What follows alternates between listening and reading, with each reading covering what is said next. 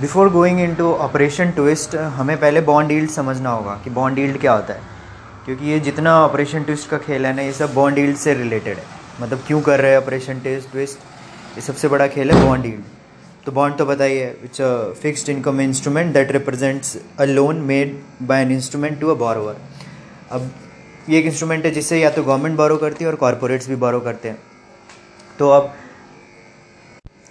मतलब गवर्नमेंट भी बोरो करती है और कॉरपोरेट भी बोरो करते हैं। अब ये यील्ड किस पे डिपेंड करता है? अब ये यील्ड डिपेंड करता है कि बेस्ट पार्ट है डिमांड और सप्लाई पे। तो जैसे गवर्नमेंट है, तो गवर्नमेंट का जो बोरोइंग गवर्नमेंट का सेफ है, तो उसका क्या है कि वो कॉस्ट ऑफ बोरोइंग कम होगा। कहीं ना कहीं यील्ड को हम ऐसे डिफाइन कर सकते हैं, एक रेट ऑफ रिटर्न है जो उस बंदे को मिलता है क्योंकि वो अपना पैसा दे रहा है बेसिकली।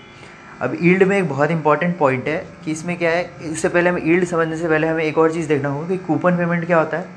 एक कूपन पेमेंट, बॉन्ड में 3 चीज़ इंपॉर्टेंट है, एक कूपन पेमेंट, एक बॉन्ड की फेस वैल्यू और बॉन्ड का मार्केट प्राइस। तो कूपन पेमेंट क्या होता है कि जब भी कोई बॉन्ड रिलीज होता है तो उसमें लिखा रहता है कि I will pay you 10% per annum. Let's say example दे रहा हूँ मैंने, लेकिन वो क्या होगा, 10% क्या होगा, जैसे 100 रुपीज़ का बॉन्ड है लेट्स से, और उस पर 10% मतलब 10 रुपीज़। अब ये 10 रुपीज़ क्या है, ये फिक्स रहेगा, इट विल नॉट चेंज, चाहे कुछ भी हो जाए। ये 10 रुपीज़ वो गवर्नमेंट का बॉन्ड है, तो 10 रुपये हर साल उस बंदे को मिलते रहेंगे। अब ये हो गया। अब देखो, अब यील्ड क्या होता है, यील्ड वेरी करता है based on the bond price. 10 rupees fixed है। अब जैसे हमारा उस बॉन्ड की डिमांड बढ़ गई, डिमांड बढ़ेगी तो उसका कॉस्ट बढ़ जाएगा। लेट्स से अभी 100 रुपीज़ का बॉन्ड है तो वो 105 का हो जाएगा। तो अब क्या हुआ, उसका यील्ड ड्रॉप कर गया क्योंकि हमारा बेस बढ़ गया। तो मतलब 10/100 था, अब 10/105 हो गया, तो यील्ड ड्रॉप कर गया। जिससे जैसे डिमांड बढ़ेगी उस बॉन्ड की, वैसे वैसे यील्ड ड्रॉप करेगा। और अगर ऐसे ही अगर इस बॉन्ड की डिमांड कम हो गई तो क्या होगा, हमारा जो यील्ड है, जैसे 100 का बॉन्ड था, अब 95 में बिक रहा है, तो यील्ड बढ़ गया। करेक्ट। तो यील्ड और बॉन्ड प्राइस का जो रिलेशन है वो इन्वर्स है। ये हो गया एक बात, ये इंपॉर्टेंट है। दूसरी बात क्या है कि अब ये बॉन्ड प्राइस वेरी किस चीज़ पे करता है, ये बड़ा इंपॉर्टेंट पॉइंट है। अब ये वेरी करता है मार्केट इंटरेस्ट रेट पे और इकोनॉमी की कंडीशंस पे। अब लेट्स से मार्केट का इंटरेस्ट रेट है, वो लेट्स से हमारे पास बॉन्ड में हम इन्वेस्ट ही करते हैं ना। तो लेट्स से अगर एक एग्जांपल देता हूँ, जैसे फिक्स डिपॉजिट है, फिक्स डिपॉजिट में इंटरेस्ट रेट हमें ज़्यादा मिल रहा है और वो सेफ भी है, तो people will go there and invest. तो जैसे जैसे मार्केट का इंटरेस्ट रेट बढ़ता है वैसे वैसे बॉन्ड तो इन्व तो वहाँ लोग इन्वेस्ट करेंगे, वहाँ से लोग पैसा हटाएंगे और वहाँ पे हमारा क्या होगा, यील्ड भी वहाँ बढ़ती रहेगी क्योंकि बॉन्ड की प्राइसेस रिड्यूस हो जाएंगी।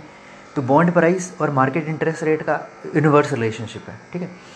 तो ये सब डिमांड सप्लाई का खेल है। तो ये 2 इंपॉर्टेंट चीज़ है।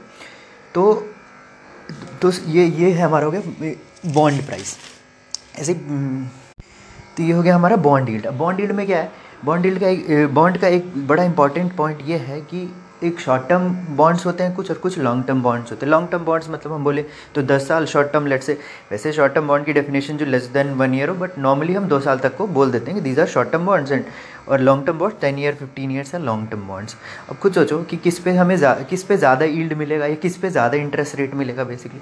तो जो लॉन्ग टर्म होना चाहिए उस पर ज़्यादा इंटरेस्ट होना चाहिए, और जो शॉर्ट टर्म होना चाहिए उस पर कम इंटरेस्ट, क्योंकि शॉर्ट टर्म बॉन्ड बेसिकली क्या है कि कम टाइम के लिए दिया है, जल्दी पैसा मिल जाएगा, तो वेरिएशंस कम है, उसमें हम ज़्यादा टाइम के लिए इन्वेस्ट कर रहे हैं तो ज़्यादा। तो शॉर्ट टर्म पे अगर 5% मिल रहा है तो लॉन्ग टर्म में 8-9% मिलेगा। और तो ये हो गया हमारा शॉर्ट टर्म और लॉन्ग टर्म बॉन्ड का वेरिएशंस। तो ये एक इंपॉर्टेंट चीज़ है।